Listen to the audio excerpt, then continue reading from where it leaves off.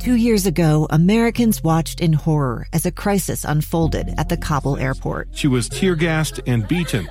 Images of thousands desperate to escape Taliban oppression filled our news feeds. More than 80,000 Afghans made it to America. But the story didn't end there. It was very cold. There was no power, no heat. Who would help our newest neighbors? I'm Andrea Smartin. In Stranger Becomes Neighbor, you'll hear the stories of some remarkable refugees who left their homes and their dreams behind, only to start over from zero. Their only possession was 3 blankets. And you'll meet Americans who stepped up to help them. You want me to come when you deliver your baby. What can one person do in the face of an international disaster decades in the making? That's Stranger Becomes Neighbor. Find us at kslpodcast.com. Follow us on Apple Podcasts or anywhere else you listen. This is Utah Weekly Forum, a public affairs show dedicated to learning more about the issues affecting our lives and health and exploring the resources available in our diverse communities to help. Here's your host, Rebecca Cressman. Well, thank you. And it's such a pleasure today because we're going to be talking to a Utah native who has served our country for many years in the U.S. Navy. Captain David Lang is a captain with the Medical Service Corps. And thank you for being a part of our interview today, Captain Lang. You bet. It's always good to talk about the Navy and talk about Utah. Well, it is Navy Week, and there's a lot that is happening right here in Utah. So before we talk about all the events, first of all, explain to us what Navy Week is and what it means for us. Yeah, sure. So Navy Week is an opportunity for the Navy to get out and do community relations events in various cities across the United States. We tend to look for cities that may not normally get a Navy presence, may not have a base, may not be on a coast where there's a Navy week already happening with a fleet week or something. And so this year there's, I think, 15 cities, and Salt Lake was chosen. They usually choose it around some bigger event going on in the area. So here in Salt Lake City in Utah is, of course, the State Fair happening. So the Navy comes out here, and we put together some community events centered around the Navy and centered around the Utah State Fair. So good to be home. Welcome home, by the way, and thank you for your service. I grew up in a Navy port. I grew up in San Diego, California. The servicemen and women that walked our boardwalks that were in the city were a part of my growing up. And my parents were always encouraging us to show our respect and recognize that these were young kids who had, left home to serve our country. And very often those who served in the Navy where I lived, sometimes they had some very long periods of time where they'd be on board, whether it was a submarine or whether they were out to sea. And so their families were behind at home sometimes as well. So we recognized that it wasn't just those sailors who were part of the Navy, but the family behind, the neighborhood, and the community. So I'm just kind of curious, as we talk about the U.S. Navy, do we have a lot of different ports throughout the United States? Yeah, so obviously there are major naval bases around the United States. Obviously, on the coasts is where you get the majority of the ports. Obviously, San Diego, where you were raised, truly is America's finest city. You had the opportunity to live there. But I noticed that you also served in Camp Pendleton, which is a base. Mm-hmm. Yes. We had the opportunity to live in San Diego 20 years ago, and then just a few years ago, we were in North County up there at Oceanside supporting the Marine Corps. So, obviously San Diego on the West Coast, Bremerton, Washington area is another big naval base for us, and then on the East Coast there'll be some other ones. In fact, the largest naval base in the world is located in Norfolk, Virginia, where the United States Navy's Atlantic Fleet is based, and then other small seaports, if you will, in other coastal communities, and then obviously we have a couple rather large air bases that aren't necessarily located on the coast, but easily accessible to the coast when needed operations. Now, for those of us who are less familiar with the role, because we have different branches of military, so the U.S. Navy, is it in charge of protecting our seas? So you'll hear in the Navy, there's a term they use a lot in the Indo-Pacific where I have a lot of experience, and it's called a free and open Indo-Pacific. And it's about open sea lanes, freedom of navigation, cooperation amongst countries, and then that can go into many different things. But the Navy is out there every day at any given time. There's a certain percentage of Navy ships and submarines underway, protecting U.S. interests across the world. When you say Indo-Pacific, is it Indonesia and the Pacific Ocean? So the Indo-Pacific area of operations, if you will, is essentially the west coast of California all the way to the southern tip of India, and then north and south to the North and South Pole. Over 70 million square miles, over half of the world's commerce is moved on those sea lanes, so it supports the economies of a lot of different countries to have free and open Indo-Pacific and free and open shipping lanes that any country can use safely and navigate safely. You know, and as we follow international events, this does come up where we hear about a country maybe either being an aggressor and closing down shipping lanes or encroaching or firing upon other ships or prohibiting cargo from reaching its location. So that is part of what the U.S. Navy is trying to maintain free and open so that that kind of cargo and trade can move back and forth among the countries. Yes, I've had more experience in the Pacific area than I have in the Atlantic Ocean and Europe, but I'm sure we have the same principles over there for maritime operations and how things move through the ocean. And that's it. There's a lot goes into safe navigation and safety on the seas, no matter who you are, whether you're a military craft, whether you're a civilian mariner just out for the weekend. The ocean can be unforgiving in a lot of ways, and so there's a lot that goes into keeping it safe. And for those who've just joined us, this is Captain David Lang with the United States Navy.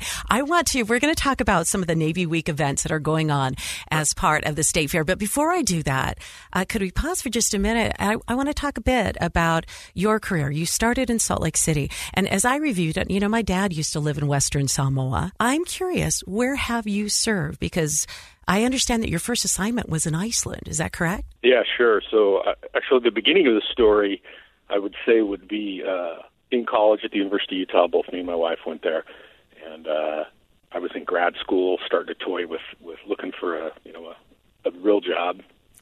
And I discussed the military with a few different folks. And honestly, it was my wife who's like, Dave, just do it. It's only 3 years, You'll get some experience, that sort of a thing. And 3 years has turned into 23 years. But yes, we've had the great opportunity to live overseas for a large majority of that. We started in Iceland, and then a couple years in San Diego when I was on a ship. We then moved to Guam. We've had the hardship duty of living in Hawaii 3 different times. We've spent time in Colorado Springs, been on the East Coast, and then now here in the National Capital area, Washington, D.C. Well, that is extraordinary, and thank you. And you're also being a bit humble because in those roles, you were also directing the medical care. Is that right? The medical services? Yeah, sure. Mm-hmm. I'm a healthcare executive by training. That's what I went to college because I wanted to work in hospitals and get into healthcare administration. The Navy offered a great opportunity for that, and I've worked in a few of our different hospitals. I'm now at a joint medical center here in the National Capital Region, Walter Reed National Military Medical Center. Some people may have seen it on TV when the president gets his physical or is admitted. And we're a major referral center for the U.S. Armed Forces, whether it's in the National Capital Region or into Europe and Southwest Asia. This is the largest medical center in the DoD that does graduate medical education. We have 60 residency and fellowship programs, over 700 trainees. And my role at the hospital is a lot of the support services that go into the daily care of the patients, our IT infrastructure, our facilities infrastructure, human resources, those kinds of things, all the stuff that supports the clinical team as they take care of patients. Well, and it's interesting because hospitals, very much like Walter Reed or others, are like little cities, right? They require almost similar infrastructures as a town would. We do. Mm-hmm. We do. We're what I would call our own little base here. A lot of people refer to military bases as a small town. You have a mayor who is the base commander, and you have your own fire department. We have a police station. We have a store. We have a grocery store. We have a child care center for staff to send their kids to while they're working. We can feed people here. We have a couple different restaurants. We have a medical school and a graduate university on the backside of the campus that supports the military through graduate education and across all specialties. So, a military base can be considered a small city. Even as you describe all of that, I think about, members of the U.S. Navy that are serving in all of those different capacities, right? So let's talk about Navy Week because, as you mentioned, it is running side by side with the Utah State Fair. So the Utah State Fair are at the fairgrounds right here in downtown Salt Lake City. So tell us where we'll find you and what are some of the things that the U.S. Navy will be doing at the fair? Yeah, sure. So the Navy will have a display, if you will, all week at the State Fair. It'll be centered around a MH-60 helicopter from one of our helicopter squadrons based in San Diego. They're going to fly a helicopter over for the week and have it there as a display. There'll be sailors all week at the fair. You can talk to them, learn about the Navy, and get questions answered, that sort of a thing. So that's the focal point for the week. And then there will be a group of us that are in different places around town throughout the week, community events. We're doing a Habitat for Humanity event. I think they are visiting a couple of local schools. We're bringing one of the Navy bands with us that will do a couple of different concerts. I think they'll be out at the fair one day. They're going to be at the downtown library in Salt Lake City one day. And then a meeting with executive engagements throughout the week, myself and another senior officer that's coming for the week. Meeting with representatives up at the University of Utah. I believe we're meeting with the mayor of Salt Lake, stuff like that. I'm going to my high school to meet with the principal, get a tour of the new school they just built. Who's your alma mater? We know that you graduated from the University of Utah, and that's where you got your Master of Public Health as well. Is that correct? Correct, yeah. My wife and I both are graduates of Hillcrest out in Midvale, proud Husky. Oh, how fun. So you'll have a chance to visit the school and kind of go back to that. Imagine you in high school as a Husky having no idea that you would live all over the world and have decades as a career within the U.S. Navy. And is that part of the message as you are doing outreach, is that, the world really becomes part of your future when you join the Navy? Yeah, join the Navy, see the world. It sounds kind of cliche, but it can be true. And you just made a really important point. Me as a high schooler, I had no idea this would be what I'd be doing 30 years later. But I absolutely enjoyed every minute. And my message to people when I get out and talk to them is, whatever you choose to do in life, you need to enjoy it. And I definitely have enjoyed serving in the military. My wife and I and our kids have benefited from living in a lot of cultures throughout the world. And as we say, we've got to see the sunrise in many states and many foreign lands. And our kids I think it has benefited them as adults. To have this exposure, and we've really enjoyed what the Navy has offered us from a family perspective, and the experiences we've gotten. Well, and it's beautiful too, because your family has served as you have served, as you've been deployed in different areas. But I shared with you before we began this interview that I just recently attended a high school reunion. And while I was there, one of our classmates is a rear admiral with the U.S. Navy. His name is Peter Stamatopoulos. And he said, I decided to join the Navy because somebody told me that if I wanted to really grow and develop, that I should put myself around people who wanted to grow and develop and make more of themselves. And he said, all along my career, he said the early years were different years, but as I continue to serve and have opportunities to lead, he's like, my personal skill base and my knowledge continue to grow and grow. And he says, there's a young man who started in high school in San Diego, but now knows the history of Afghanistan and Iraq and Iran because of all of the experiences that he had. And so let's talk about that, being a part of the Navy, what it's taught you. Yeah, that is a great story, and I have a similar story after my time in the Navy. But during our first 3 years when we lived in Keflavik, Iceland, at the small base we used to have up there, we had a set of senior missionaries for the LDS Church that supported the base and all of the young missionaries. And he was a retired Army colonel. And he shared with me a story about being in college and looking for a job.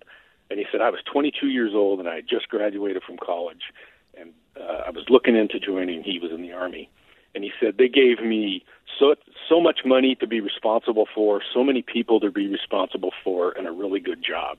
And he said, at 22 years old, no other corporation was going to do that for me. But the U.S. military trusted me to learn and develop into a leader. And that reminds me of the story that your friend at your high school reunion said. We really do in the military. I think we develop leaders. I know it's pushed me to be a better person, and it's been a great opportunity. Now, getting back to some of those experiences, yes, I agree. Your friend and the experience he's had and learning the cultures and the histories of these countries is part of our opportunity to live in the Pacific for the better part of 10 to 12 years. We've had the opportunity to live in Guam and meet some of the greatest people I've ever met in my life. I've deployed with a couple different Pacific Partnership missions, which is a big humanitarian mission the Navy does every year to the Indo-Pacific. And some of the greatest people I've ever met and the funnest people to be around are the people in Western Samoa, and spent a month in the Marshall Islands. And first of all, it's some of the most beautiful ocean you'll ever see. There's a lot of U.S. military history in these areas, and then there's a lot of proud people that live on these islands. And it's been a fascinating experience, and it truly is something I never could have imagined. It's been very exciting and very rewarding work. Talk about what an impact experiences like that have on you when you do have an opportunity to enter someone else's home country and learn to love and respect their culture. It stays with you. I mentioned that my father had lived in Western Samoa. He'd lived there 3 years, but throughout my entire childhood, he wore a lava every day. And he still celebrated and looked for opportunities to go and be a part of the Samoan community where he lived because of some of the values that he felt only really were celebrated there. And we're so unique to that. And he said, and then I would feel like I'm home again for just a bit when I'm together. And so I'm sure you've had those experiences as you've reconnected in Guam and the Marshall Islands and in Western Samoa. Yes, it's absolutely it's wonderful. So we haven't lived in Guam for probably 13 years, but we still talk about the people and the island and the food and the water, the friends we made there. That's another thing that's been absolutely fascinating is the friends we've made throughout our time in the military now that live all over the world. We just made the 3-hour drive last week to Norfolk, Virginia, to the promotion of one of our friends. And these people have been our neighbors 3 different times throughout our career, but we hadn't seen them face-to-face in 10, 12 years. But we picked up like we just left off for the 2 or 3 hours we spent with each other last Friday. And those are some of the great experiences of our time in the military. That's really beautiful. I was thinking about how my sister was born in Guam in the late 1950s. And yes, there's a lot of military. She was born on a military base. And yeah, that's outstanding. I worked in that hospital. Oh, they just tore it down and built a new one. But I worked in that hospital. It's a wonderful facility. Yeah. Yeah, and she has not had an opportunity to return back to the island. She was very young, right, during that. But the deployment and the history, especially in that Indo-Pacific area, is so rich in military history. At one point, as we were looking at family history, I realized my mother was living in Guam. My sister was born there. I had a grandfather serving in the Korean War. So he was outside of Korea. I can't remember which islands he was on. And my own father was in Western Samoa. So it was just, I thought, goodness, look at that. Just one family, and yet so much history in the Indo-Pacific. So the U.S. Navy during Navy Week will have a lot of different events, as you've mentioned. Habitat for Humanity, visits here with our local government leaders, also being at the Utah State Fair. If we wanted to be a part of U.S. Navy Week or any of these events, Captain Lang, is there a place where we can go to learn more about the schedule of the happenings with U.S. Navy Week here in Salt Lake City? Yeah, sure. I can give you a website to go to. It's kind of long, so bear with me, but it is Outreach. Let me start over again. It's outreach.navy.mil/Navy-weeks.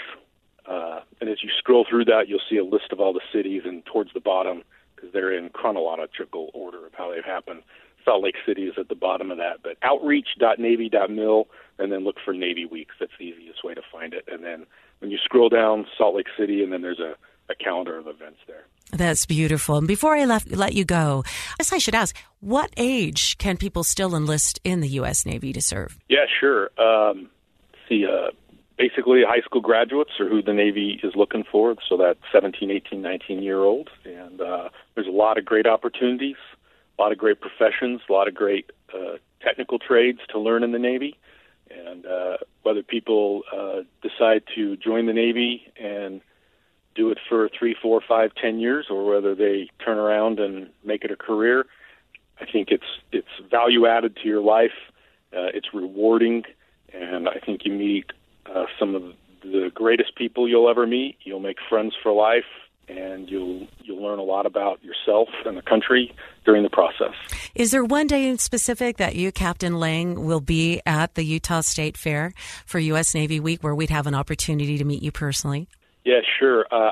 They have plugged me into a lot of different events.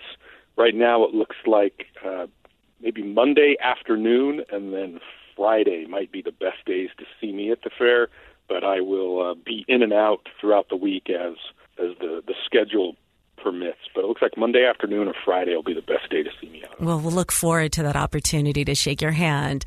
And thank you for your service. Captain David Lang, yes, with the Medical Service Corps, has been a director for many, many years over healthcare and hospitals and humanitarian projects with the U.S. Navy. And he's our own Utah native joining us for U.S. Navy Week. Thank you so much for joining us on this week's edition of Utah Weekly Forum. Hey, thank you very much for having us. Utah Weekly Forum is produced by KSFI FM 100.3 in Salt Lake City, a Bonneville International station.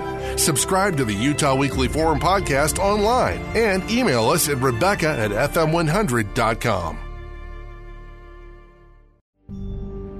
A gun in the face. Then all of a sudden they all kind of lined up.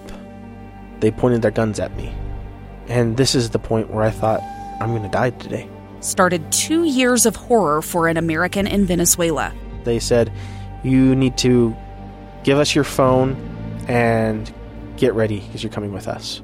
I'm Becky Bruce, and I spent a year researching and piecing together Josh and Tammy Holt's story about their ordeal in a notorious prison. That's when everything started to turn bad. We had another pound on the door. Boom, boom, boom. And there was the police once again. You can binge all of the episodes of Hope in Darkness on KSLPodcasts.com or wherever you get your podcasts.